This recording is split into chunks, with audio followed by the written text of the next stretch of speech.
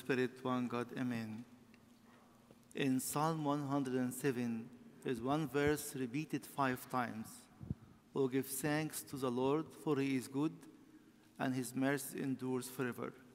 5 times the verse was repeated in one psalm. Then the psalm itself was nearly 5 paragraphs.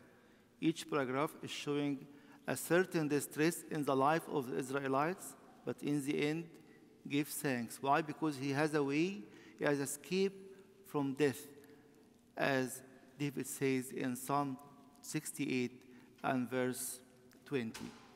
Let me start with one verse from Psalm 107, verse 10.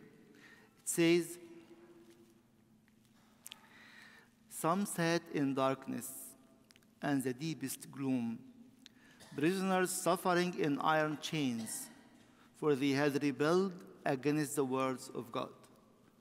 This is the problem of this woman in her early life. She was rebelling against the word of God. She was living a sinful life and despised the counsel of the Most High. So he subjected them to bitter labor. They stumbled, and there was no one to help. As I told you, 5 problems, and at the end of each one, give thanks to the Lord. Why? Because he has escaped from death. And today the whole story is telling us, if you are coming this morning with this distress, that you were rebelling all your life against the word of God, or you were making your own personal gospel. You choose certain parts of the scriptures and you put aside the other part. And now you are reaping what you have sown in the past. He's telling me there is a hope, because we are here to give thanks to the Lord, who has always escaped from death. The first part of the story today, the woman was living in the shame of the past. From the very beginning, the verse was telling us, when a woman who had lived a sinful life in that town learned that Jesus was eating at the Pharisee's house, she brought an alabaster jar of perfume. If you are coming with this shame of your past, whatever the length of this past, a week, a day, a year, even my own life, is telling me you are coming today before the Lord. And you are coming with the most precious thing you have. It's not only just a jar of perfume. I'm coming with my life. I am coming with my mind and my heart, and I'm looking for a new start. When we come before the Lord, we are not coming to condemn ourselves, rather than to receive justification from Him on our sins, to have a newness of life, to have a hope. That's why St. Paul was telling us in Colossians chapter 1, verse 27, Christ in you is the hope of glory. So he's telling me, point out the shame of your past, that you cannot get rid of it. And I'm coming today to give you my life, to exchange your shame with the glory of the Son of God. If you remember that the Lord was praying in the last prayer in John chapter 17 and verse 22, what is in your heart just few hours before the cross? One thing, that the glory that you have given me, I will give them. So it's telling us, come with your shame, and I will make the exchange with you. I will give you my glory, and I will take your shame forever. Then he's telling you, you have to offer something, even if it looks too small. She brought an alabaster jar of perfume, and as she stood behind him at his feet weeping, she began to wet his feet with her tears. Then she wiped them with her hair, kissed them, and poured perfume on them. He's telling you, don't be ashamed of people around you. Yes, she was well known to the whole city that she was a sinner. She was well known that she is rejected by her people, but the Lord did not reject her. If I'm coming with still, I have in my mind, I'm rejected because I have a bad past, or I'm still living in this sinful life. He's telling me it's time to stop it. It's your decision. It's my joy to exchange life, to take your shame, to take your smallest offering, whatever it is, and to see it as something too precious for me.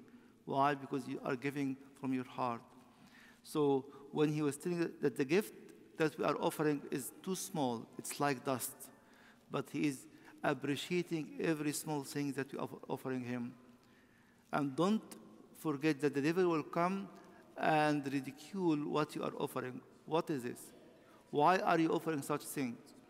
Remember in Nehemiah chapter 4, after Nehemiah started to build the walls of Jerusalem, the enemy came through the three people who were opposing the work of God.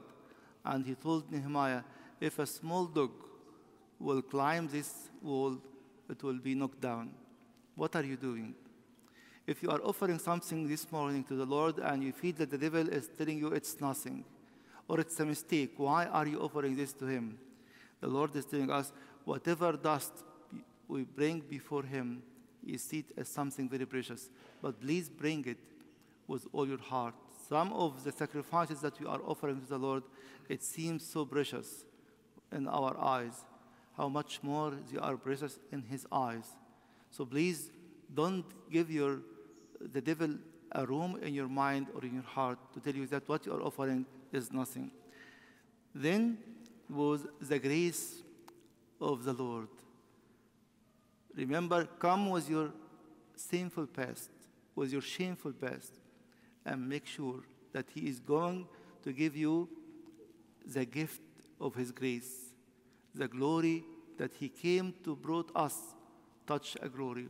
It tells us in verse 48 to 50, then Jesus said to her, your sins are forgiven. The other guests began to say among themselves, who is this who even forgives sins? Jesus said to the woman, your faith has saved you, go in peace. Maybe I'm lacking this morning. I'm offering my fragrance jar of alabaster, but I don't have faith that he's accepting it. Why? Because there are many people better than me. She felt that she is the sinner of the town and everyone is condemning her. But it's telling you and me, it's not about who is around you. It's about me and you in person. Don't look about people around you. Many will say what you are doing is wrong. Why are you coming before the master and doing such things in front of everybody and you are a sinner? He is not looking to the eyes of others. He is looking to you in person. That's why in the end, the Lord didn't care about their comments. Who is this man? He was telling her clearly, your faith has saved you, go in peace. That's why St. Augustine is telling us, wherefore the mercy of God is necessary not only when a man repents, but even to lead him to repent. You are not here in the church by chance this morning, or when you open your Bible, or you listen to a sermon, or even someone sending you a verse, it is not just by chance you got it. He's telling you God is initiating this call of repentance in all of us. Then his mercy and his grace initiating and helping us to perform the call that he was giving to us. Remember that the two were in the temple, the two were in the church, the publican and the Pharisee. And the Bible tells us in Luke chapter 18, but the tax collector stood at a distance. He would not even look up to heaven, but beat his breast and said, God, have mercy on me, a sinner. Yes, if you know that you are a sinner, he is going to justify you. The Lord said in Luke chapter 5, verse 31, that he did not come to call righteous people, but he came to call sinners. He is yours if you confess and you admit that you are a sinner, but he will never leave you go home without being justified. I tell you the truth, that this man, rather than the other, went home justified before God. For everyone who exalts himself will be humbled, and he who humbles himself will be exalted. That was the great news in Isaiah. Isaiah was seeing afar, 740 years before Christ, seeing the time of restoration, seeing the time of salvation. He was telling us the title of this sermon.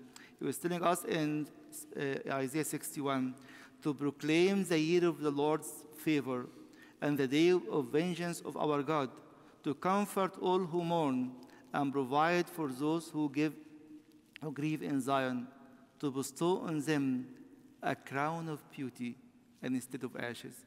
He's telling you, if you are coming with your crown of ashes, you will never go home with it. You have to go home with the crown of beauty that the Lord himself designed it and nourished it with the blood of himself. That's why our communion, in the end, it is not just a habit of a Sunday. It's a reality of receiving something new every time, even if you are going to attend the liturgy every day. That's why you'll find the Psalm 107, we start with verse 7 to 8, and now he was telling us the ending of one of the stresses that Israel was going through it. Then they cried to the Lord in their trouble, and he saved them from their distress. He's telling you, in the next few minutes, we have many times you are going to say, Lord, have mercy. Cry it out from your heart. And he is going to save me and you from our distress. He brought them out of darkness and the deepest gloom and broke away their chains. He started that we have this darkness and glooming chains. Let them give thanks to the Lord for his unfailing love and his wonderful deeds for men. Yes, this is the song of the church. Please, when you go home, open your Bible and sing and pray Psalm 107 and find how many times, these 5 times, when he's giving thanks to the Lord for his mercies endures forever, for me and for you. May the glory of our Lord Jesus Christ be with you from now and forever and ever. Amen.